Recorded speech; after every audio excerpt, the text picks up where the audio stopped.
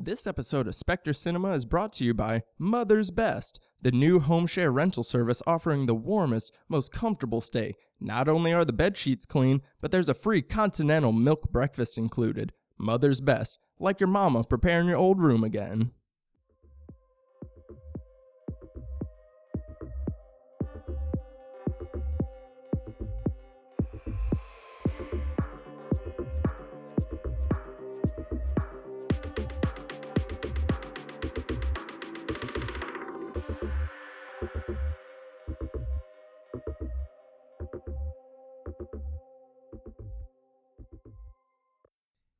Hey, welcome to the Spectre Cinema Club, a podcast obsessed with horror subgenre. I am your co-host, Mr. Garrett McDowell. Sitting across from me, the host of our show, Mr. Devon Taylor. Hello. And yeah, we are back for week 2 of coverage of our best of 2022. You know, starting off the year, looking back, and we love doing this. And this one is going to be an interesting one. I am pumped to be talking about this one today. I know you are. We didn't give it as much love as we should have in our best of the year list. I thought that it was a shoo-in for sure, but some shenanigans happened, if you ask me. Hey, you knew the 4 movies that were going to be included, and you saw that wasn't. So that means you were relying on me and Donato to put it in. And you knew I'm not like the biggest on this movie. So you were really putting your chips in so that way you could squeeze in an extra film. I see you. So you did that to yourself. I guess it was a little self-imposed there, but yeah, my picks were a little strategic where I should have went with my heart, Devon. But it's okay. We've got an entire episode to be talking about what was my favorite horror movie of last year. This month we're going through each of our picks as well as a guest pick. Last week we did The Menu. Next week we'll be talking about your choice. But until then, we had to talk about my choice, which is Barbarian, directed by Zach Cregger. Very excited to be talking about this one. Yes, and if you guys remember when this did, around the time when this came out, Garrett got to talk to the director himself. The interview is in the feed, so go back and listen to that. If you guys haven't, we will be referencing some of the stuff that you guys talked about in that for sure, as far as the writing and construction of this film. Mm-hmm. And this one again was I said it in the best of it's been my biggest question of the year of going like, is this gonna hold up on rewatch? And I know we're gonna spend a lot more time next month talking about twists and reveals, which I'm very excited for. Mm-hmm. So I know we're gonna get into it a lot there. So this episode will kind of be a nice little primer for that, I think, which will be fun. So you ready to go deep into the basement? Ooh, I've never been more ready. I'm just yanking on this rope leading to nowhere, so I'm excited to... Never pull the rope, guys. Never pull the rope in the wall.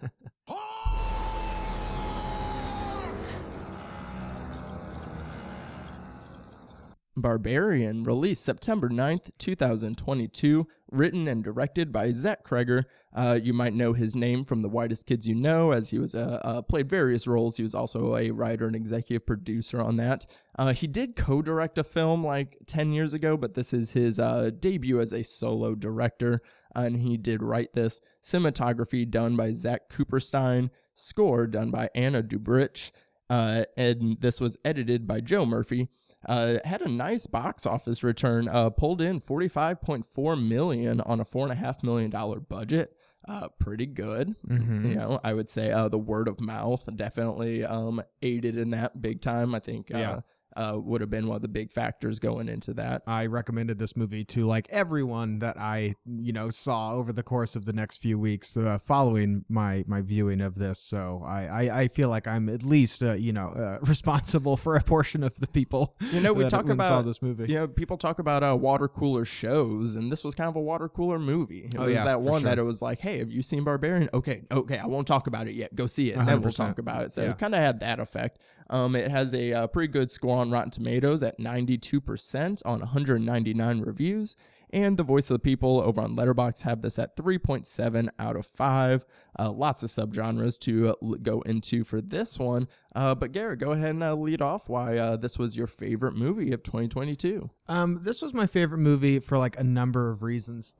My best of lists never have been and never will be like, this is me putting on my thinking glasses and these are what I think are the best movies of this year and what I think are, in some weird like objective way, like mathematically. This one had the technically best whatever, I think for myself, this was one that I not only, of course, yes, loved, but one that I also had like a personal connection with. I was able to see this film at Beyond Fest with the cast and director as well as writer Zach Kreger there, and was able to see it with friends. Didn't really know much about it beyond the poster for the movie. I hadn't seen any trailers or anything. So this truly was like a go in blind sort of situation. Seeing it at Beyond Fest, and if you're not from Los Angeles, Beyond Fest is like an LA based, month-ish long like horror genre film festival.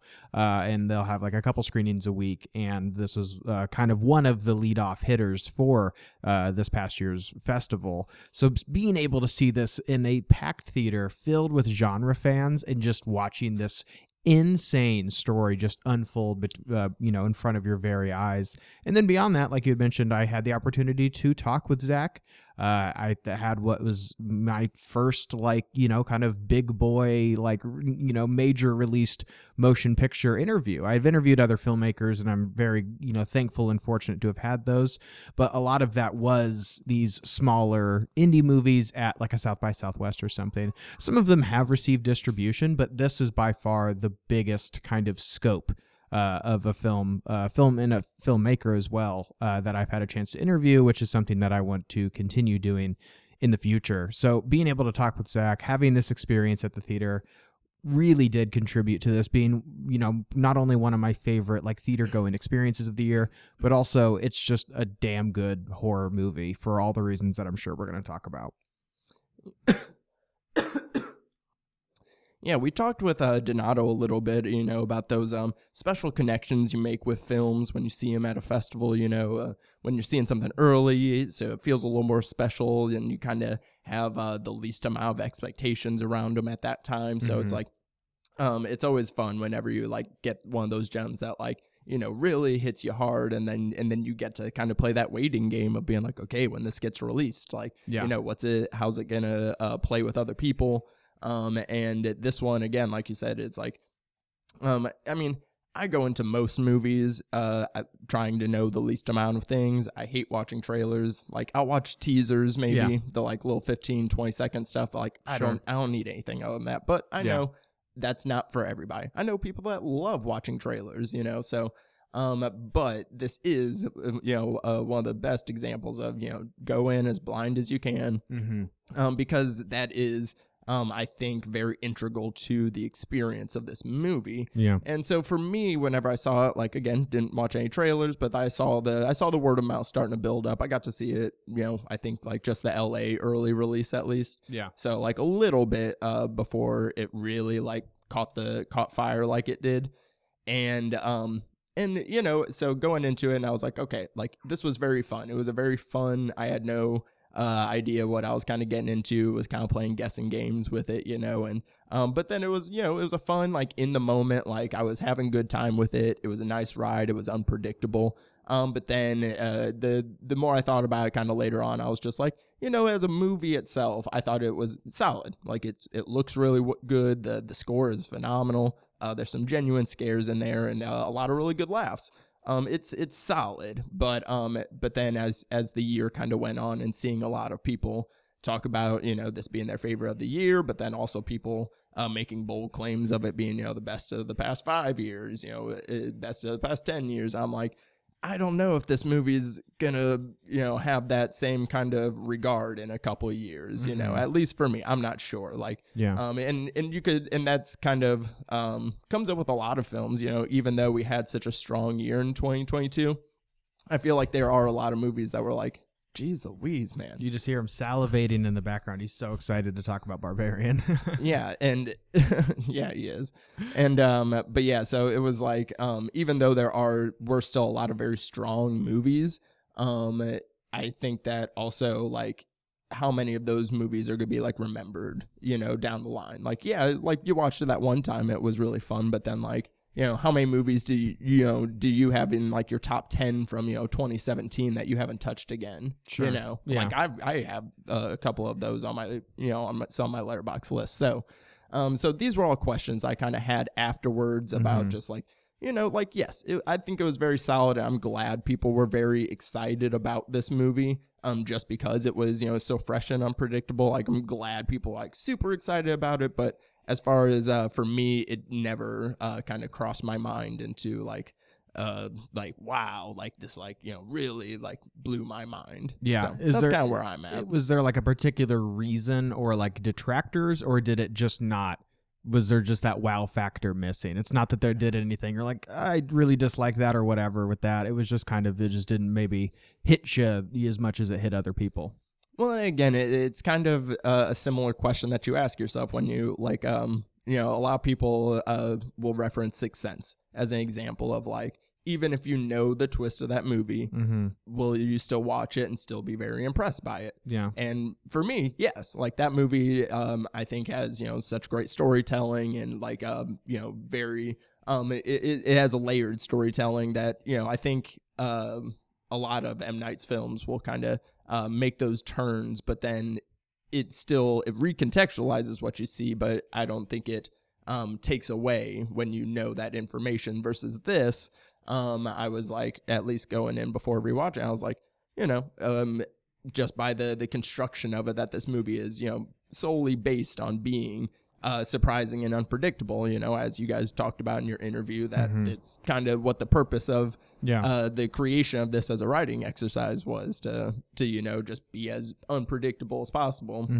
But then watching it the second time, knowing the information, I admittedly was kind of bored, like within the first 45, 50 minutes. And then even after we get to the Justin Long stuff, then I kind of found myself being like, okay, now we're kind of here a little too long with him. Can we just go back to the stuff that was kind of working? And I don't know. It didn't have the same energy to it watching it. Like, I still laughed at a lot of parts, and like some of the scares still worked pretty well, but it just didn't have the same like energy and excitement like watching it. It was just kind of like, okay, like watching Keith and Tess at the beginning, it's like, man, this is just like watching a rom-com that we don't get to see the end of, and that's sad. Because like that's all that first half really is. So it's like it just didn't have that same energy with the knowledge. Interesting. Well, yeah, we'll definitely talk more about maybe what this film has to offer beyond just the twist, or certainly this kind of like roller coaster, especially like a communal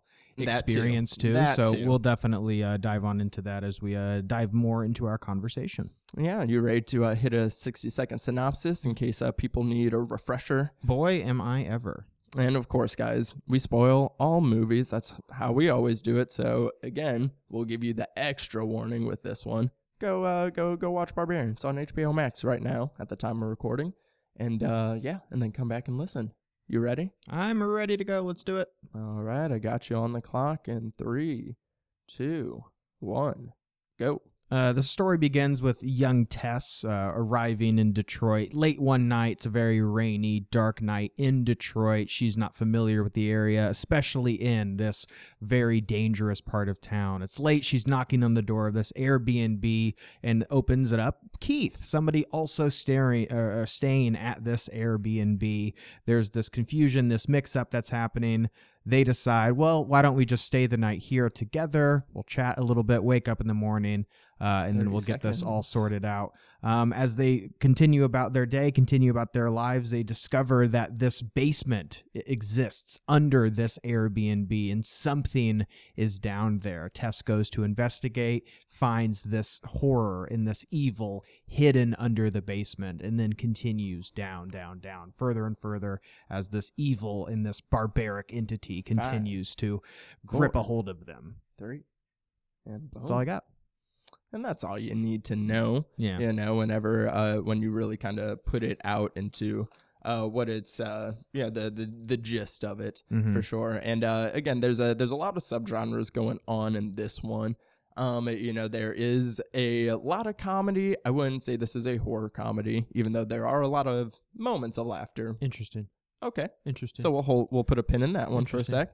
We obviously got some monster movie elements as well, and a single location thriller also. But let's go ahead and pick up on this horror comedy angle. Would you call this a horror comedy?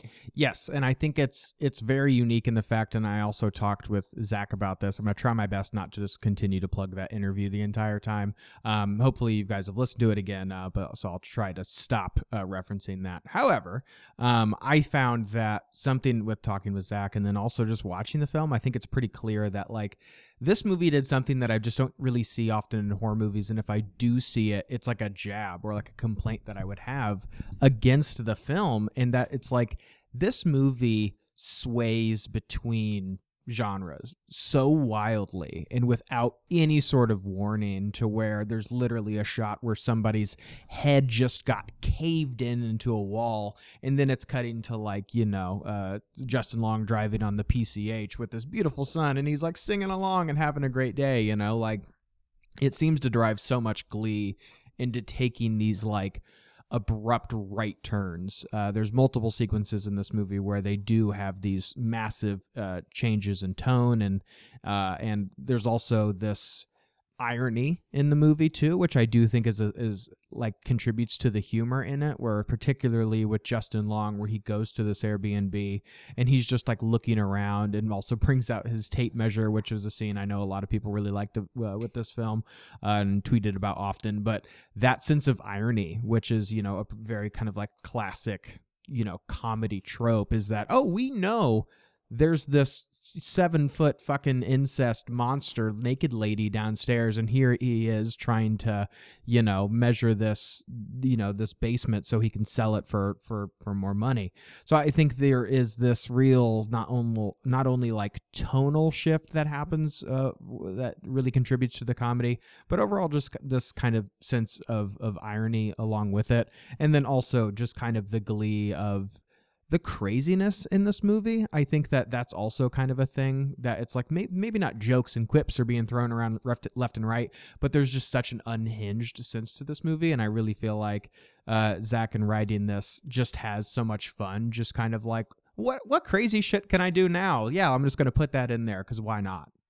Yeah, and that kind of ties me into another one that I kind of wrote down, and not a subgenre, but a term that's been kind of going around a lot when it comes to films with this kind of particular energy to them, as like kind of being bonkers, bonkers horror. We've seen that kind of thrown out with Malignant or Orphan First Kill, or things of that nature. God yes, I mean, am I wrong? Am I wrong? I'm gonna try not to quote that interview, and I'm gonna have you try not to quote Orphan First Kill. That's gonna be the movie of this year. Is just how many times am I gonna reference it before we actually cover those movies? Because at some point it's gonna happen. I'm gonna try to keep you to a quota. It's like you get 5 throughout the year, and you just used one of them, so you've got 4 left. But it is still in referring to like this movie does, like you said, kind of have this unhinged, chaotic manner to it at some points, of like some of the ridiculous things you're seeing. And I think that, maybe ties into some of the moments where, like, yes, there are some like very overtly comedic beats, especially like you said, the Justin Long with the tape measure atop of being funny is also, I think, one of the most clever things in the film, whenever he like pretty much mirrors exactly how Tess kind of discovered each room and like went down, and like how terrified she was, and like the way that she saw it versus the way that he saw it, with like no fear, excitement, 100%. ignoring everything. And I was like, oh, that's like super clever. And it did make me laugh for sure. And like there's some other moments too, especially between like Tess and Keith at the beginning, with some rom-com feeling. So I am saying comedy a lot. Yeah, I just wouldn't, like, if I'm gonna list off a movie, make a list of, horror comedies, Barbarian's not gonna be like one that comes to mind as far as like compared to something like,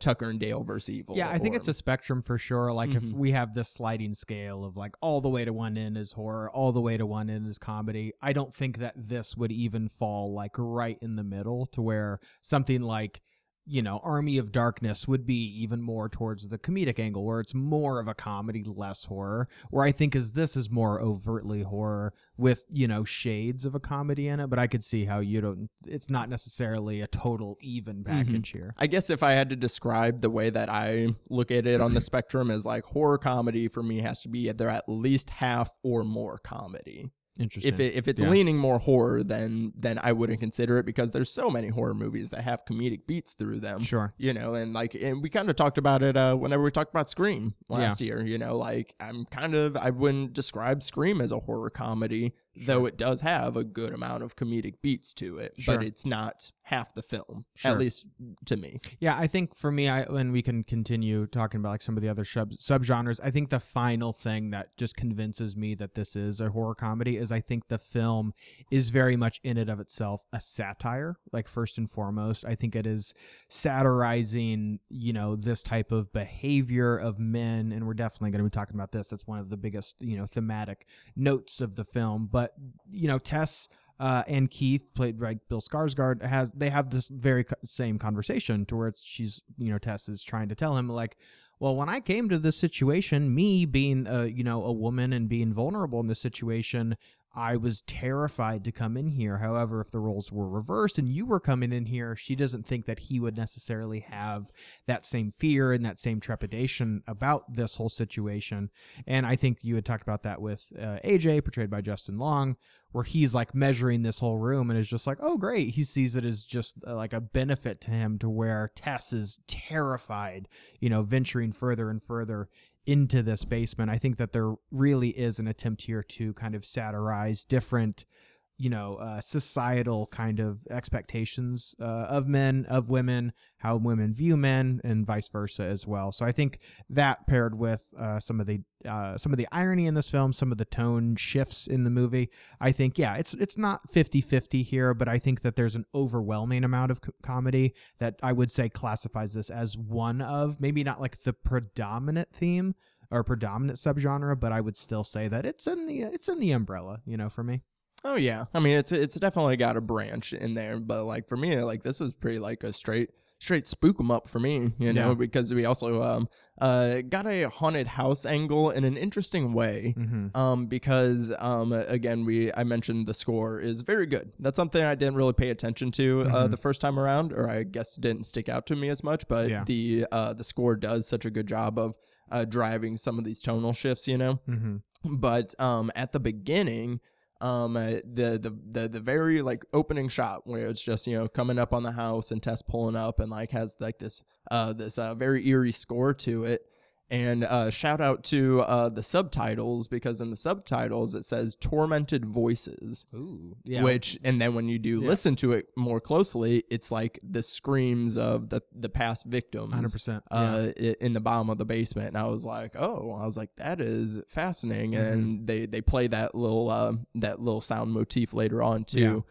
So there's kind of like a haunted house angle too of, even though obviously Frank is still alive and the mother is a living being too, their presence, is, become, knowledge with, who is left in this neighborhood, which is not much, but like, who is left, knows what's going on, whose house it is. So kind of has that angle to it as well, which I thought was kind of interesting to kind of think about on this past time around. But there's a movie that I'm going to bring up in my movie math later on, but so I won't dive like too much into it. But there is kind of this older horror trope, especially with like horror films of yesteryear, to where it's like this dark, rainy, stormy night, and somebody, whether it's because their car breaks down or whatever, they like venture to this house and they're like, "Hi, can you help me? Can I come in?" It's in Dracula. It's not the one I'm going to use in my notes. So Dracula or Nosferatu, whichever one, story you want to pick from, they both have, that's how the story begins. This person's in their carriage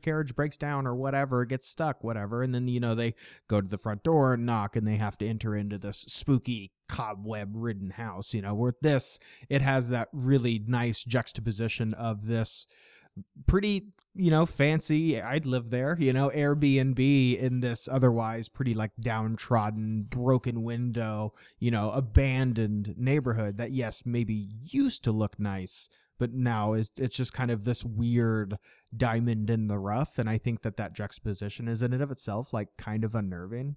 Mm-hmm. Yeah. Oh yeah, and especially like in the way that, you know, when it does open up, like we don't see anything, like it's completely dark, and then like once we do see it in the daylight, is like, oh, like that makes it like a little extra creepy. But yeah, I love the idea of like, yeah, this is the equivalent of when it's raining and you drive up the hill to the Gothic castle. For you sure. know? Yeah.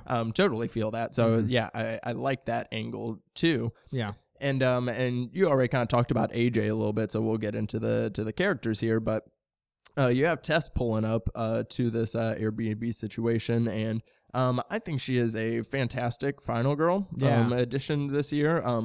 In the way that you know, she's smart, for one, you know, which is something I'm surprised that you say that. I agree, but that was something, not to interrupt, that was something I saw so many people have a problem with this movie. Like you were with Speak No Evil, people were like, it's getting to a point where I can't root for you anymore because you keep putting yourself in dangerous situations. Again, I talked about it with Zach, so we'll you know, I'm again hesitate not to continue to reference that interview, but I would definitely go to bat for Tess as a final girl. Oh yeah, I saw some debates with some people, and yeah, because the thing is that, like, yeah, she's making, you know, these decisions, and like, you know, how far do you go, because she escapes, you know, she has the opportunity to escape. Yeah. But the thing that they're exploring also with Tess, like, you know, even beyond like, you know, the differences between like how a woman approaches a dangerous situation versus a man, but it's also like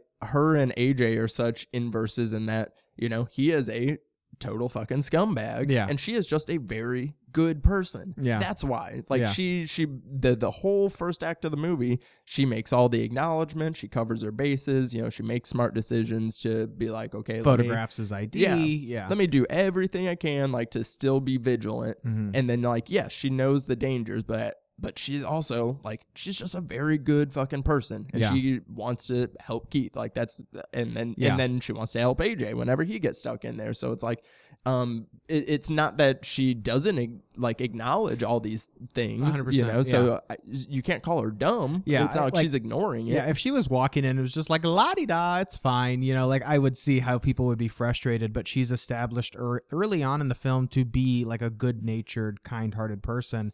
And also, like, she doesn't have the benefit of knowing she's in a horror movie, you know, she's in this situation, and this person that she got along with fine last night, being Keith, you know, she goes down there because that's like a friend. That's a person that needs her help. And she also doesn't know AJ's like a total fucking piece of shit before, you know, she meets him. So again, it's just somebody else, another stranger who needs her help. And what is she supposed to do? Just like leave them there to die? She knows exactly what position AJ is in. So when she goes after to help him, she's trying to take this person out of the pit of hell that she was just in.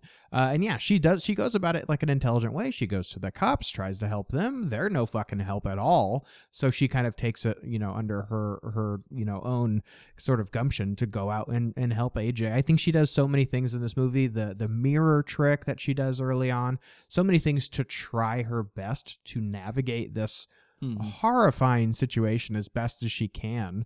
But at the end of the day, she's a good person, and I think leads with her heart more than survival logical instinct. I think it's more about what she believes to be the correct choice, not maybe always the logical one. I don't think we watch movies, let alone horror movies, to just watch people make logical decisions all the time. I think that you know, that just becomes math. It becomes boring. You know, I think there's so much emotion in you know, movies as well as horror movies, especially.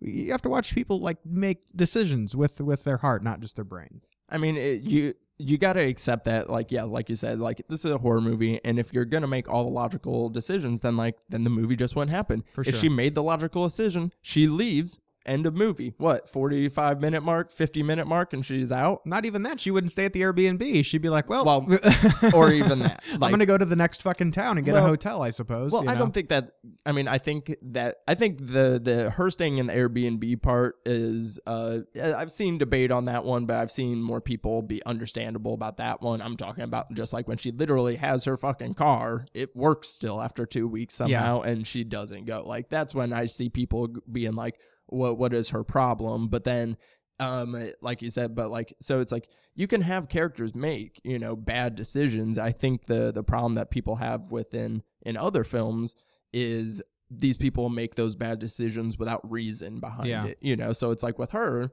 she knows all the things, but like you said, she is making these decisions because she's thinking with her heart this time, not just her brain. But then at the end of the day, too, her empathy is what, helps her live 100%. at the end of the movie. Her empathy is what saves her. The empathy that she ends up having for the mother creature is, what saves her. Is a very important thing, too, because if she went throughout this entire movie and, made all of these consciously, quote unquote, like right choices and then was punished for those decisions, I could understand a frustration that some horror fans would have, but she's rewarded specifically, like as you said, because of that. And the person who makes all of those quote unquote right decisions and pushes Tess off the water tower to save themselves and to do all of these things, he fucking gets his head ripped in half, and who's the only one left standing? Ripped to Keith. He also tries his best too. But Tess is the one who survives because she has like good natured. Yeah, she shoots the mother in the face, but it's not because of malice, it's because of survival. And I think there's a real reward that she's given for making these right decisions, specifically because of those right decisions. Yeah, so I'm definitely in Tessa's corner as far as her Team position. Tess. Yeah, Team Tess as far as her position as a final girl. Also, just a really great performance. Like she has great chemistry with Bill Skarsgård.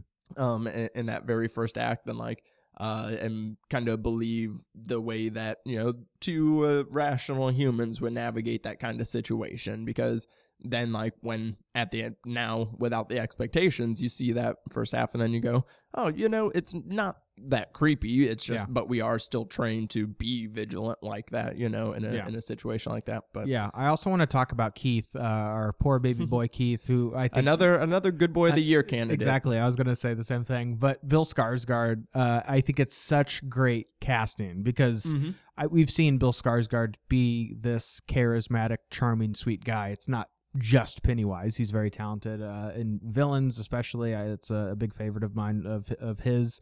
But I think there is this will he, won't he sort of mystery that, yes, it's not a part of necessarily the second viewing of the film, but certainly is part of the first one, that this strange man, in which I think we're supposed to feel how Tess feels, and then I guess also feel how a lot of women feel in these dangerous situations. How many times do you get in your car and just instinctively check the back seat? Whereas women, that's just very common, walking to your car with your keys between your knuckles. Just this general sense of fear. I've never carried pepper spray on me in my life, but that's just common practice for most women. But Bill Skarsgård having this sort of malice menace behind his eyes, knowing what he's capable of kind of bringing to a performance with something like Pennywise, and then also kind of this charming, handsome heartthrob, which he also simultaneously is too. So when Tess meets him, there really is this like, is this guy gonna fucking kill me, or is he this kind of charming, sweet guy? Which I think is very much so what's also going on with the character of Frank, who's like the titular barbarian. There's a scene later on in the film to where he poses as a mechanic and invites himself kind of into this house to quote unquote look at a repair, and make sure everything's okay. It kind of goes the opposite way for him. So I think that there really is like this flip of a coin with this character, and I think especially on the first viewing, it's so tense, like watching this and just being so fearful because you're watching a horror movie, so shit could really go down at any minute. And I think it's really tense and really suspenseful. Oh, it's completely different between the two of them, and again, like it does kind of take away some of my the tension that's kind of building in me to like get to the second portion, and the kind of stuff later. And but it is genius casting because he has that face and the poor Bill, because I'm sure he's a sweet guy. Yeah. In real life, he's a nomad. He does even really have a real residence. He just like travels around and stuff. That's what I would do if I had Pennywise money. That's what I'd be doing. Oh, I wouldn't be on this goddamn podcast living in Los Angeles. I'll tell you that much. And he's a pretty like imposing guy too. Like he's got to be at least like my height, if not taller. Yeah, he's like, a big boy. So like but then you watch it the second time. Literally the second, like, because like the first time you're watching it, it's like, oh yeah, this guy's kind of being a little sketchy, like, he's a little uneasy. And then the second time you're like, oh, this is adorable. He's just like nervous and he's trying really hard. Especially the scene where he's like sleeping and she wakes him up and he's like, what the fuck? What? And she's like, oh, you were talking in your sleep. And he's like, okay.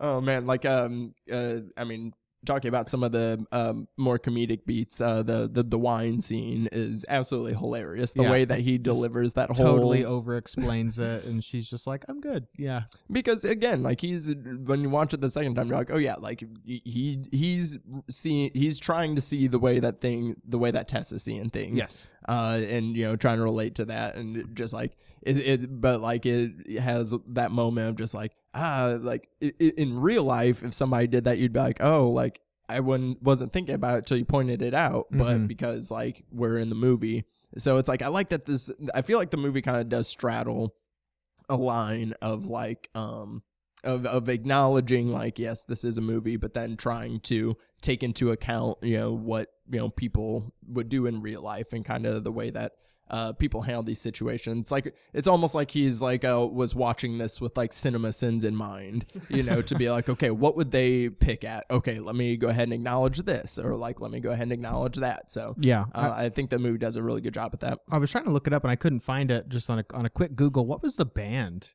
that he is in? What was that called? He's like, I'm a founding member of whatever the fuck it was called. Well, yeah, he's a founding member of a art collective is what it was. Because that's it wasn't a band. No, it was because that's what Tess was there. She was there to interview people in these art collective. That's scenes. what it was. Yeah, the other documentary was about jazz, and yeah, this one was what was the group called though? I forget what it was. It's like it was Flaming something. Or how is Flaming something? No idea. Too much of a deep cut. Tweet at us. Let us know. Yeah, but and they kind of go into like some of this. There's elements that they kind of tiptoe around a lot about gentrification themes. That again, like I don't think Zach, when he's writing this, like again, like this was kind of more of an exercise. He probably wasn't thinking in his head to like kind of explore those kind of themes. So they're not very prevalent, but they're there as far as like, because the first instance is like talking about like this thing, and like Keith basically explaining like, the way we use these art or do these art collectives is we buy these super cheap houses in these like terrible neighborhoods, and we just like kind of scoop them up and like do that.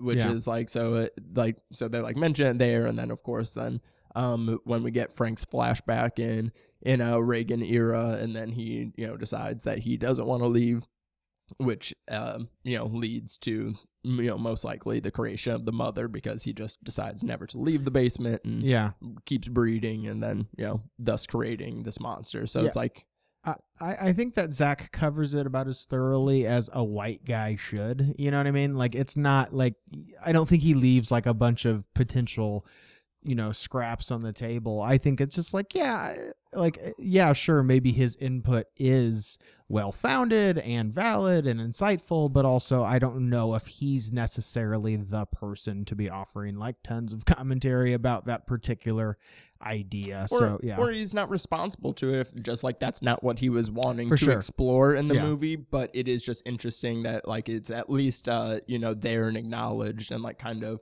it's one of the things that's like, hey, if you want to look into this more, go ahead and like kind of do some more background behind it, and then like kind of connect the dots a little bit. But like we have mentioned, I think that this movie does have lots of other social political commentary, particularly not only that theme of like the fear that women just have by just existing, but I think also like the degrees in which men can be monsters. You know, like you have a character like AJ, one who doesn't believe himself to be a monster, believes himself to maybe be at one point a good guy, you know. There's that scene with AJ at the bar with his friend, also portrayed by Zach Kreger, who he's talking to, and he's like, no, tell me what really happened, bro. You're my guy. Like, you need to just play it to me straight. And he, you know, AJ kind of waters down what happened, and, you know, just is like, well, yeah, she took some convincing, but I didn't, you know, like attack her or anything. So he's completely unable to see how his actions were wrong. And then you have somebody like Frank, who is doing all sorts of heinous, terrible shit, like immoral, evil shit. And I think that it's fascinating the way this movie is able to explore that by going deeper and deeper into like the depths of this Airbnb, going deeper and deeper into like the pits of morality, you know, that AJ at kind of the top of it, you know, being, yes, a terrible person, but once you kind of like when you meet like a character like AJ, obviously, yes, still a terrible person, but I think it's so fascinating the way this movie is able to continue to explore that the deeper and deeper you go into this house. And then you have our good boy, you know, Keith, kind of at the top, being, like you had said, like over explaining stuff, trying to be as courteous and as accommodating as he possibly can be. So I love that even of itself, there is kind of this spectrum of evilness, of douchiness in the movie, if you will. Oh yeah, like definitely, like they're all meant to like kind of represent like each of these little corners, and I'll say as far as like the social commentary throughout, like I do enjoy what they do with Tess as a character, like you said, with the you know, just perspective that a woman has of the world and their environment and surroundings versus a man. I think all that is done fairly well. But then as far as like again, maybe on this second rewatch, kind of knowing a little bit more, but then even that club scene, like even though it is like watered down, even still all the like language he's using is like pretty much like indicative of like, no, this guy's a piece of shit. So then like when you get to those scenes where he's like kind of questioning it and he's like trying to and presenting him as like maybe like him not being as aware of like his actions, but it's like no, he was pretty aware of his actions, so it's like he's still like also kind of just a scumbag, and so when they do kind of have more of these scenes where it's like kind of, you know, showing how his life's crumbling because of it, like I mean, yeah, it's nice watching him squirm and suffer, but at the same time, like I don't know if like any of that, you know, watching that is like empathizing me with him to where I'm really kind of having that struggle of is he gonna do something worthwhile of redeeming himself? But then even if he did, like even if he like, you know, still gets to the end of this movie and he, you know, survives it, he's still a scumbag rapist, you know. So I'm 100%. like I don't really care what's happening to him either way. Yeah, you know? well, there's also that scene where that nearby sort of like squatter saves them, takes them to his little holdout. And Justin Long is talking about like, or AJ is talking about how he's like, I don't know, maybe I am a bad guy, but I'm going to try to do the right thing. I'm going to try to fix it. And what is his like very next action? It's like fucking pushing Tess off of this water tower, like trying to sacrifice her to save himself. And then when he finds out that she's still alive after, let's not forget, shooting her, you know, he goes to her and he's like, oh, you slipped. I couldn't have even grabbed you. Like I tried, but you understand, right? As she's sitting there like fucking like dying, and he's like, no, he literally says, now I'm rescuing you. Like he just tries to equivocate for himself and tries to see in any action that he does that like what he did wasn't the wrong thing. Yeah, because it is, and when he's like having that debate too, like at the campfire, he's trying to equate the two situations together of him accidentally shooting Tess, but then him purposefully raping somebody. So it's like that's where you also still. So then you're not surprised on like what he does next, because like when he's trying to compare those two, it's like no, you're still missing the point here, because like what you did to Tess was an accident, like that was, you know, but like versus you knew exactly what you're doing when you're raping somebody, you know. So it's like so when he does do that, like the movie has a lot of, you know, again, like they work better the first time around of like getting you to be like, oh, are we gonna get you? And then it's like, nope, we got you, we're gonna go the other way. Versus again, like kind of when you're rewatching and you just kind of know this character, and like kind of you're just like, oh no, like it's pretty logical exactly what's going to happen. So it's like that's where another aspect of unpredictability is like kind of lost for me. For sure. I think that, you know, the movie, and just in regards to like sort of its unpredictability, the first time there's also kind of the benefit of just this general sense of mystery, which is like another subgenre in the film of just like, what is going on? Like, who is this fucking person? Like, you think that this movie is about this woman meeting the stranger in this Airbnb. Surprise, there's a fucking monster in this, you know, under the stairs. Like, and then cutting from that, wondering, who's this fucking guy driving this car? How does he play into everything? Sort of circling back. And then once again, making this other right-hand turn of cutting to Richard Blake and then being like, well, what's this guy's fucking story? You know? So I do think that there is this mystery angle that on a second viewing maybe isn't as engaging. However, I would say that that's, you know, I would say with a lot of films, I think that could be a potential issue. You know, you could watch Zodiac or something like that, for example, know that they never find the killer, but also understanding that there is maybe more to the film than just that. And I would argue, maybe not for yourself, for me though, I think that Barbarian does have enough meat on the bones that isn't just rendering this film shock and awe and that's it. You know, that stuff is still there, but is able to still offer these other, you know, thoughtful conversation pieces beyond just being another one of those kind of movies that I would love to just show this with people and like watch this with them, beyond maybe me having been on this ride before. Watching it with other people is almost like a new ride, and you can just kind of be like, you know, look at the side of your eye because you know what's about to fucking happen and see their reaction. You know, I think that that's a big part of this, the communal experience.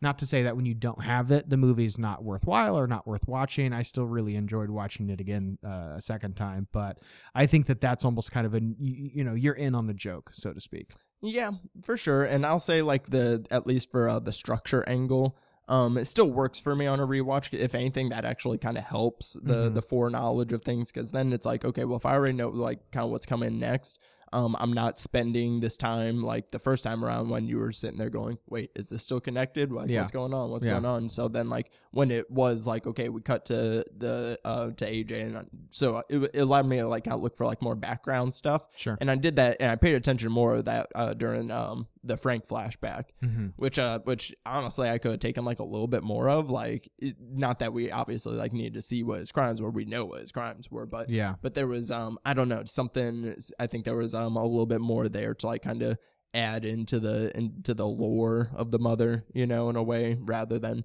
we kind of obviously know what happened and then we get the backstory from the junkyard man, and but so structurally it still worked for me on the rewatch. But then like the communal experience, it definitely does not hit as hard watching it by yourself in the afternoon. Sure. I will admit to that, and because I love doing that with friends, being like, you know, let me show you something. You know, highest reel on Instagram, me showing my friends Orphan First Kill. Jesus Christ. Okay, you got 3. Hey, you've got 3 now. You've had your interview references. I still got mine here. You've got 3 left. You burned them all in this first episode of the year. but yeah, like, because I love doing that kind of stuff. But like, but if I'm gonna do that with like my friends, I still want to have that, like, I still need to have that like excitable energy myself too. Like, or when it'd be different as like whenever I like show somebody like Malignant again, because like obviously you're like kind of watching them like piece it together, but then like Malignant, you just also like have all these like quotable lines that you like kind of cheer with it, and like that that's like, you know, so like as far as like this one, like it's the communal experience was like super nice the first time. Like I had a pretty good full theater, people were reacting, people were laughing, like, and it was a real good time. So like I'm glad I still have it for that, and I'm not saying like that other movies like don't do it. It's just this one in particular just like doesn't have that hold that same rewatch energy for me. Yeah, for sure. Like, I definitely understand how that could be an issue, but yeah, for myself, especially on this other rewatch, it was like no sense of deteriorating or diminishing returns. I was like, oh no, this movie's still a lot of fun. In fact, my rating actually went up a little bit. And I think there's also like enough fun nods and, you know, tips of the hat. One of my favorites is the fact that when AJ is looking through Tess's suitcase, he finds a copy of Jane Eyre, which if you didn't read in your fucking freshman high school literature class, has similar, I guess I'm not going to spoil this book that's 150 years old, but a book that has other sort of similarly themed, or similar plot points or something like that. There may be a hidden person in this, this home somewhere. So I think that, there's enough stuff to along the way keep me still entertained, keep me enjoying. Not that I'm going to go back, after recording this and watch it again and again and again, but it's definitely past the bar where I'm like, oh, I want to own this. I want to show this with people, have that sort of fun. Oh, you haven't seen Barbarian? We're fucking watching it right now. Oh yeah, again, it's a great new age water cooler movie because it has so much to kind of talk about, and and it has the varying opinions of did you love it, or did it or when there's people that were yeah, it was kind of that got to it a little bit later when the hype was kind of building up real big, Mm-hmm. and seeing how it affects those people. So it's I love it as a conversation piece alone for sure. Yeah. And then we definitely got to talk about we did get some iconic imagery though from this movie with the mother. 100%. We have a nice monster, mainly practical, got a nice disgusting rubber suit going. We got veiny titties flopping around everywhere. The floppiest you've ever seen. Oh man, instantly iconic. I remember the very first shot that we see of her kind of running up and then bashing Keith's head into the wall is just oh my god, so fucking wild. She is terrifying. My mouth couldn't have been more agape watching this for the first time, just being oh fuck, because I if you've seen the movie, you probably had a similar sort of experience, but just watching this with a room full of people who also had no idea what the fuck was going on. It was just such a pleasure. And also, I want to mention, not necessarily the quality of the movie, but the marketing of this movie. Even watching trailers after the film, which I kind of went back and I was how did they market this? What were the trailers like? They don't really mention anything about, this. They're just something's in this fucking house. You have to go watch it to find out. So, oh yeah, one of my favorite horror trailers the past couple of years. Yeah, there's nothing about the mother. There's nothing about Frank in it. It mainly focuses on the first 40 minutes, the Airbnb stuff, and it's an example of show these events and then put creepier music behind it and plays off differently. So yeah, they had some fun with that, but then and then I noticed even more details about the mother on the second time around. The makeup, the prosthetics on the face, they looked like they kind of used a similar prosthetic, but then maybe stretched it out from the ones that they had on old version of Frank. Oh, because then when you look at him, his face, it looks like how the mother looks, but she's just kind of elongated in all these different ways. Yeah. Which is a very interesting thing. And then and her layer is very weird. It's there's just this pink light and all these blankets just with this one repeating baby video playing, and it's just all of that is just adds into just instantly putting all these things into this character, and there's kind of so much behind her. Yeah, I think that there's so much with Frank and with the mother especially. I think it was in Germany, there's this true crime story of this father kind of imprisoned his daughter. Yeah, so it was in the 2000s. Joseph Fritzl, if you're a true crime person, you probably know what this is, but it was this woman who her father imprisoned. It was in Austria, not in Germany. Oh yeah, held her captive for 24 years, and I think that this movie does kind of play around, for a lack of better words, with that sort of energy of being imprisoned by your father, because the mother being this, as the squatter kind of puts it, this copy of a copy of a copy of a copy. You wanted to see some more Frank stuff. I kind of like the ambiguity, especially when you see the tapes that AJ discovers and the labels. He's one's puker, one's all these just you don't see the tapes. You hear one of them very briefly because AJ plays it, but there's so much what the fuck did this guy do for 50, 60 or whatever years to these people to create this thing? It's the lesser known for me is like Oh, way more I definitely terrifying. did not want to see what was on those tapes. No, I don't want to throw that out not there. that I want to. No, that's not what I was saying. I No. meant like just seeing more of the Frank stuff would have added into like the whole housing element Sure. of it. That's what I was. Yeah, I wasn't definitely not more. I wasn't of that. insinuating that Devon was like, you know what, make this movie fucking better. That puker tape. I really want to see. What's I on did that. write down a few of those because Do you have any favorites on there? because some of them are just names, like some of them do actually have names on, but then some of them are just descriptors. So yeah, there is puker, there's blind, there's a bad nosebleeder. We have won't stop crying, but then my favorite, smiley-old.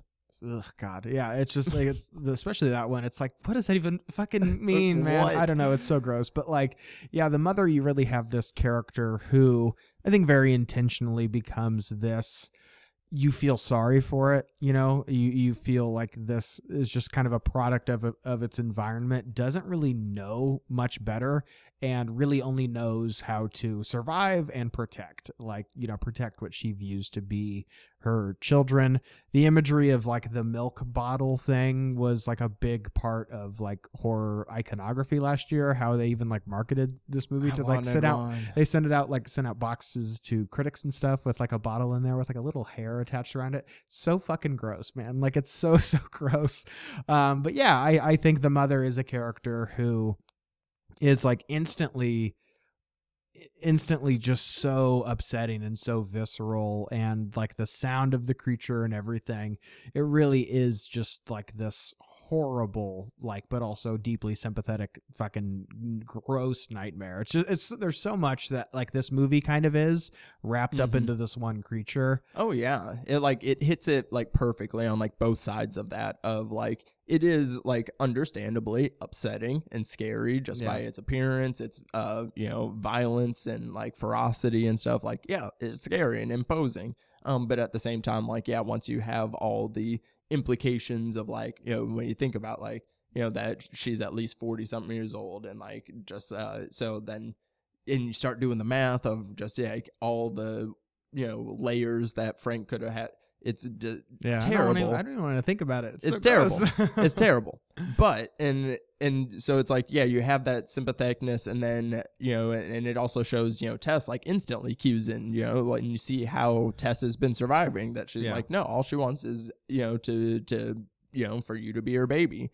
And it also, like, you know, again, like things that we never saw is, you know, the mother existed when there were victims there. So it's like, even though Frank is obviously the monster there, but then when you have this monster that was also, you got to think that that's what somebody birthed it, you know? Well, somebody birthed it, but then later on she was probably doing this for these victims, you know, like trying their best to like comfort them in these like, you know, in this hellhole of a, you know, dungeon. So it's like you like many layers of empathy for the mother, and especially like, you know, when Tess hits her with the car and then like looks in her eyes, and like, even though she is so, you know, grotesque and disgusting, like this is where you get a clear look that it's like, no, this is still a human though. Like, especially like when you look at her eyes, it's like, this is still a human being. And it's like very just sad. Like the mother is like very iconic in that way. Frank, absolutely despicable. If you're gonna have a despicable person, you get Richard Brake. Yeah, like he's so great in this, and so good. Apparently, there was a post that he, I believe, put on Instagram or something like that, to where he, I don't know if you saw this, he went to like a screening, like a public screening of this, not like a press screening or anything, just like bought a ticket and went and saw the movie. And there were like a group of teenagers who were seeing this film and saw him after the end of the movie and like ran out of the theater in terror because they just saw this fucking guy on the screen, you know, labeling these tapes as fucking puker and, you know, I mean, smiling, whatever you said. So yeah, apparently these teenagers were just immediately petrified. I mean, you want to talk about having a just evil looking face. Like, again, like poor Richard Brake, I'm sure he's a nice guy, but like he just looks like just creepy and evil, and is absolutely perfectly cast in this. Yeah. So I think a lot of people, at least for me, and I did kind of see a little more people be in agreement with me on this, on the third act being definitely not as strong as it could have been, in my opinion, because like one, that like the one decision that I will question them for is they get out of the house and he has a car, and then rather than just run, try to get back into the house to go get the keys so that way you can like literally just go, you're gonna, go to the junkyard and wait it out until daytime because you're just gonna assume that she's not gonna come in there, So it's like that's where it's like, okay, like you kind of lost me there, and then it's like, but we need some sort of finale, and then I don't know, finale on top of the water tower, just doesn't do it for you. No. Yeah, no. I think it's the fact that this movie is like beginning, middle, end. Like it just kind of wraps up like super, super quickly. That the climax and the resolution of this film are nearly like moments from each other, So I definitely understand that. I think for myself, it does end maybe not as well as it begins, but I think it wraps up everything as neatly as I guess it can. The characters, yes, maybe don't make all of the right decisions, but then I would also argue it's like you want to go back into that house again, to get car keys. So yeah, I think it's you kind of damned if you do, damned if you don't sort of ending. I did want to ask because I think the character of Andre, who is kind of this squatter that helps rescue them, is like notably like the only black guy in this movie and dies one of the most visceral deaths in the entire film. I wanted to get your thoughts on Andre and his very unfortunate demise. Dude gets beaten with his own severed arm. It's really shocking. I mean, yeah, there's partially one. I did make a note about Andre because you only notice this like kind of on the rewatches, like the first time when he tries to warn Tess, Yeah. Not to go in the house. But so it's daytime, and if he is so confident in his theory that she hasn't come out in daytime, why would you run up to her just screaming and like being crazy? Like if you knew all these things, then you would have been like, hey, no, like been quiet and calmly. Should have removed her there. So one note for Andre. And then two, he is, he is one of the few black characters other than our lead though. So, that's true. We do have, our heroine. And so, I didn't really look into that. That character could have been any race, and fair point. It would have still ended the same way for that character. Mm-hmm. So I didn't really look too much into it in that angle. It sucks because he is just a good guy trying to look out, but just like, and he's, and I think he's there more for the commenting of like, like she panicked and didn't like at least like hear him out because like again like he like kind of his approach is his approach is much, and he looks unkept. So there's kind of a little bit of commentary there of like, oh well, if it was like a person in a suit and tie running up that way, like maybe she would have even like given a split second more of thought rather than. But at the same time, he just came in way too hot. He's yelling, hey lady! He's like running and screaming at her. Not even lady. Hey, little girl, come here, little girl. Also, not it, man. Yeah, if you're really trying, but I do like the comedic beat of just like, oh, so are you sure we're safe here? And like, I've lived here 15 years and she ain't never come in. Bam! And then the mother Kool-Aid manned through his wall, and to get him, he got Kool-Aid manned. Yeah, I wonder if he's been responsible for like saving anybody else, or like it seemed personal. She yoinks his arm off and just beats him to death with it. Like it wasn't just maybe it was like, you're taking my kids. It was something like, I don't know. Like the mother really seemed like this was pent up rage. I think it was at any point just because she had built that connection with Tess. Like Tess actually, like was empathetic towards her, and like, so like she sucked the tea. She was trying to get AJ to do it. She's like, drink the fucking bottle. Yeah. Tess sucked from the bottle like a champ, and AJ didn't, and instead he got real mother nipple 100% in his mouth. Absolutely disgusting. Super like, yucko. Just but what a hilarious image of just like Justin Long screaming, like curled up like a baby with a saggy veiny titty in his face. Speaking of which, I'm not like a huge tweeter or anything like that, nor do my tweets get much traction. But one of my more successful tweets from this past year, there was debate online. There was discourse, Devon, is Justin Long a scream queen? Yeah. And there was like, there's fucking debate on this? Like, what are you talking about? My criteria for any scream queen is 3. That's like my personal criteria. I got into it with somebody that they said 4, but even if you say 4, he'd already had that before this year. Like he had been in plenty of genre films. Hell, he was in 2 genre films this year. Did you watch House of Darkness? I did not watch it. It's on my watch my catch up list. It's all right. It's fun. Okay. But I won't prioritize it. But it is still another fun genre outing for Justin Long. Like he has a better performance in that movie. I won't say the movie is better per se. I'd say, I liked it. I think I gave him the same score, but Gotcha. He actually has a more fun performance in that one.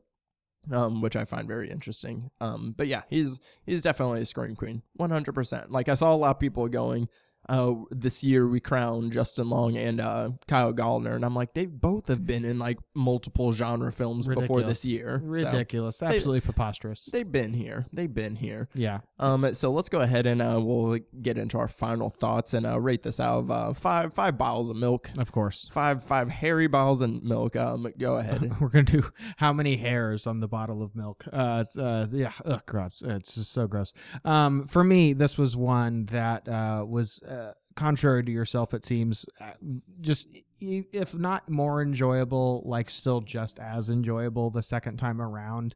I think that this is one of my biggest surprises of this past year. I think all of the performances are really great. I think a lot of the characters are really well established, very well written. I think that Zach Cregger has firmly established himself as like one of the next kind of horror filmmakers to look out for. I don't know if Zach is planning on, doing another genre film like this next, but I'm hotly anticipating it and very excited to see what he does next. But for myself, Barbarian is bonkers. I think it's also thoughtful in a surprising way. I think that there's so many shifts in tone that shouldn't work, but they totally do. They do nothing but contribute to this just wild ride of a movie. It has really cemented itself as one of those movies that I am just going to love sharing with people and love just being like, oh, you haven't seen this fucking movie? Let's watch Barbarian, a couple of years from now when kind of the hype has died down a little bit. But for me, I don't know if this is necessarily like the most ambitious, the most impressive horror movie from this past year, but it was one that I just had such a reaction to and really enjoyed myself beyond just having like a personal connection with Barbarian as well. So for me, this was actually like a 4.5 out of 5 milk bottles for myself. Yeah, for sure. And yeah, I mean, I would never call this a bad movie or anything, or do I dislike it? No, I like it. It just didn't quite have the same, even the first time around, like I liked it quite a bit, but it didn't quite have like the same magic that it had for other people. Mm-hmm. And again, like even if it is like, changes on a rewatch, like again, like I've had movies where that like I loved and that were in like my top 5 of the year, haven't touched them since, because I'm almost scared that I don't want to lose that magic. So like maybe I just need to like not watch this again for like a good 5 years, and then because it is a good movie for sure. Especially to like watch people's reactions, because I live for that. Like I do love that, and I love that we did kind of have a movie that like its success was, mainly driven by word of mouth, of people just being really passionate to talk about it and like getting other people excited to see it. So I love it for that fact. And like, it's a sturdy movie. It's got some good scares in there. The score, I really like the score. And then, and all the performances are really great, and the mother, I think the mother is a really fantastic monster from the past few years. Right. But again, like, do I have, much desire to kind of watch it again myself? Not really. Sure.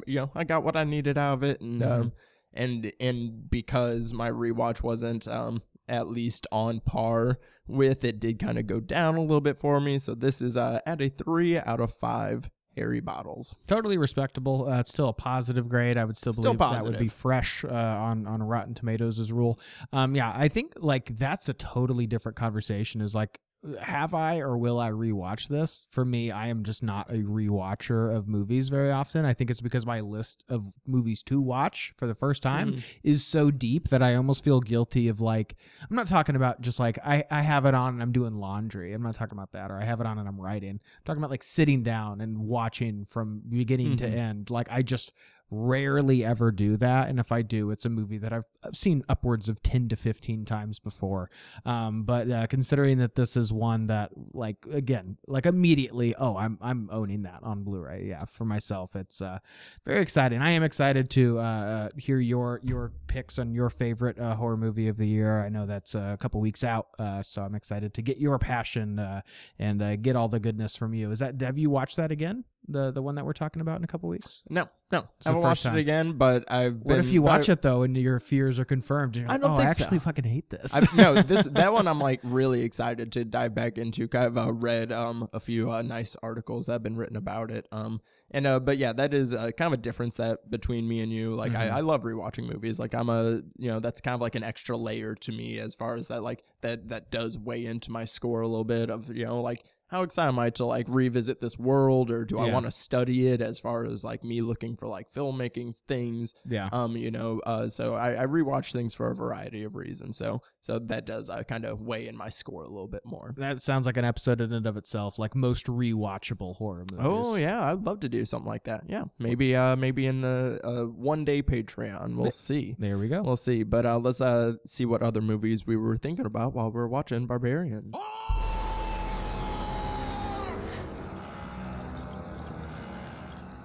Alrighty, here on the Spectre Cinema Club, we like to end all of our episodes playing a game called Movie Math. The rules are simple. You just have to take a few movies. You can add them together, multiply, divide, whatever you decide, all of which just has to equal the movie that we talked about today. Devon, go ahead and lead us off with your Movie Math equation. Yeah, I'm keeping it pretty simple because I kind of had a hard time thinking of movies that I would compare this to.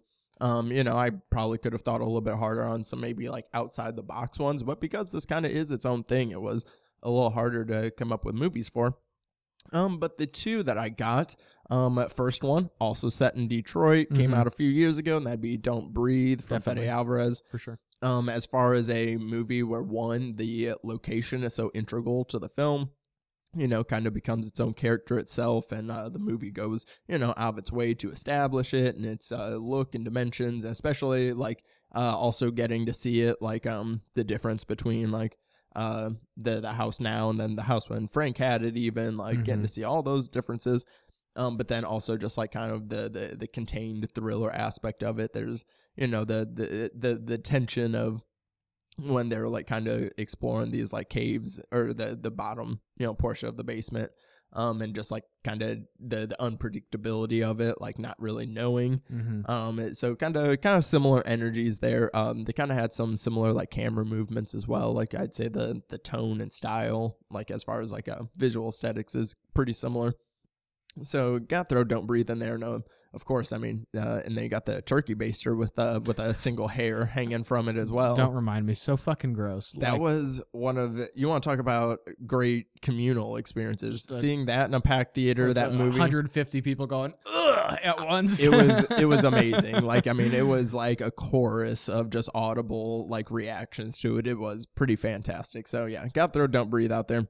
And then my other one, if I want to get the bonkers energy in there, but then I'm also a sucker for movies that are kind of their own versions of Dante's Inferno, where it's like, okay, we're going to go down a level, and then it's like, oh no, you think you've seen it all? No, we got to go down another level. Yeah.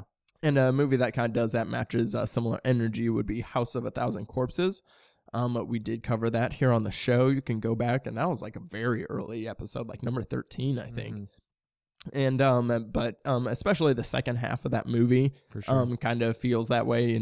I always say House of a Thousand Corpses, like that's Rob Zombie's remake of Texas Chainsaw Massacre. But then he goes, okay, but then what if after that dinner scene with Sally at the table, but then what if there was a monster underneath in the basement also, like another monster, rather, and kind of the way that it goes, like in like layers through that, and it just like kind of gets like more demented as it goes, and the energy goes from being more because in the first half of House of a Thousand Corpses leans into the comedy quite a bit, and leans into that. But then as the movie goes, like it takes more and more of that comedy away, and then you are just in like pure terror by the end of the movie. And this movie kind of does that in a similar way as well. So I got Don't Breathe multiplied by House of a Thousand Corpses. Yeah, House of a Thousand Corpses is a big one for me. Really like that one. My favorites of the 2000s. Rob Zombie movie fucking rules. It's great. And Rob Zombie is not a filmmaker that is ever up my alley. So House of a Thousand Corpses, I really enjoy. With Don't Breathe, I have to think now that, this film has come out. If it is Don't Breathe, that means that we have to get a second Barbarian movie, and Frank is going to be now the protagonist of this. I guess a prequel because he's fucking dead. But as Don't Breathe logic goes, I guess we're getting a second one. That Don't Breathe 2 baffles me. The fact that happened baffles me. Wild shit indeed. I kind of alluded to one of my films in my equation earlier on in the episode. The example that I chose as far as like movies where it's this rainy night and people like come knocking in the door looking for sanctuary and find this like horrible nightmare.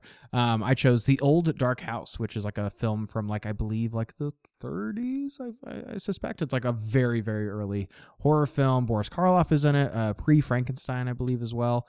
Really great, super spooky, also some queer themes in there, also kind of funny too. It's like a pretty early like horror comedy, way more gothic, way more horror focused, but there's also like a couple funny beats in there. So give it a watch if you haven't seen it. I'm adding that with The Hills Have Eyes for kind of obvious reasons. I'm adding it, not multiplying it, because I don't think that this movie has like Hills Have vibes like energy. I just think that there's like obviously like incestual, like compounded trauma sort of energy there too, where you also have these people who are just being kind of chased by this horrible nightmare family. I chose the 2006 version, not the Wes Craven version, to be clear. I am multiplying that though by Villains, because I do think that this movie has like similar energy. Villains is not near as chaotic, but not only do you have another great performance from Bill Skarsgård, but also you have this story of like this family trying to sort of cobble together this idea of like a nuclear family. And I think that Barbarian, although doesn't necessarily isn't about the same thing, I think that there is this kind of weird, I want to make a family at whatever means possible, and like this is how I'm going to do it. But also you've got these characters who stumble into this situation that they have no idea, what they've just kind of found themselves into, and these psychopaths that live there. So I won't spoil Villains. I think it's a lesser seen movie. It was on Hulu at one point or another. I don't know if it's still there, but another really great recent sort of horror comedy, also with Bill Skarsgård. So yeah, Old Dark House multiplied by added with The Hills Have Eyes from 2006, all of which multiplied by Villains. Oh yeah, I see all that. I will. I don't know if that was the statement you were making, but I'll agree that, or I will say that 2006 version of Hills Have Eyes is better than Craven's. Yeah, Craven, it's not my favorite. I think Hills Have Eyes is like really just a gross movie. Like it's like sun-baked and it's just so sweaty. The ferocity of that 2006 one though, like Aja just makes it just like so frantic and frenetic and it's terrifying. And Villains is a super fun one. I really enjoyed that one. Jeffrey Donovan's in that one. Really, really good. It has a fun energy and is a nice little inverse. It kind of if you could probably that's like a good double feature with Don't Breathe, I'd say, because it kind of has like the similar like unsuspecting criminals fall into a situation for sure vibe. But then the shit that they fall into in Villains is oof, but super fun though. Definitely go check that one out. Yeah, no good. However, what is good? The movie that we're talking about next week. I'm excited. Oh, yeah. We are talking about another big one, bangers only this month. We're going to be talking about Jordan Peele's Nope. We have covered Us. You can go back and listen to that episode if you want to hear some Jordan Peele thoughts. But we haven't covered Get Out yet. So eventually. Eventually. It's going to slip in there at some point. But I'm excited to rewatch Nope because it was a movie that I liked. I liked it a decent amount, but I think it was, the expectation, the hype monster might have gotten me a little bit. So I'm going to have to see the way that it turns out whenever I get to rewatch it with none of the expectations. Speaking of movies that I don't watch as much, this is one that I also am very excited to rewatch. I just saw it the one time in theaters on the big old screen, so curious to see how it holds up at my house on my less big old screen. But still, I think that there's been so much said about this film that I'm excited to kind of watch it with all the details, because I think Jordan Peele is one of those filmmakers that even with movies like Us, which I'm not as kind of warm on, I think that Nope is one of those movies that, like, the more you rewatch it, the more layers are kind of peeled back and more things are sort of discovered.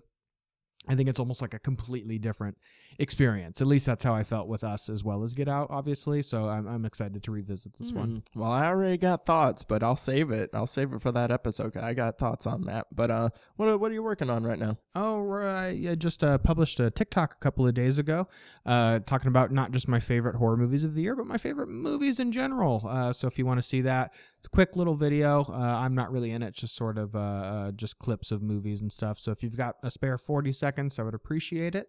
Otherwise, if you want some more long-form content, you can subscribe to the Scum and Villainy podcast, which is my Star Wars podcast that I also host. We'd love to have you guys over there. Otherwise, you can just follow me on TikTok, as well as Twitter and Letterboxd, just at Garrett McDowell. I know you have 40 seconds to spare. We're all taking poops, so go watch his TikTok, guys. And we always have links to that in the show notes. You can find me on Twitter and Instagram, as always, at _DaddyDisco. I haven't been doing any other pods lately, so just make sure you are looking out for me on Letterboxd. And I also made a Tumblr for the podcast Spectre Daddy, so go look at that, because Tumblr, we're bringing it back, y'all. We're bringing it back. You're going to be the Christopher Columbus of Tumblr. It's already been discovered, but you're leading the charge. Damn, I kind of set myself up to get dunked on that one. Oof. But now go ahead and do it for this week's episode of the Spectre Cinema Club. New episodes drop every Tuesday. Subscribe to not miss a thing. You can follow us on social media at Spectre Cinema on Twitter, Instagram, and TikTok. And if you're listening on Spotify or Apple Podcasts, leave us 5 stars, a nice little review. We appreciate you. But until next time, guys, stay lifted.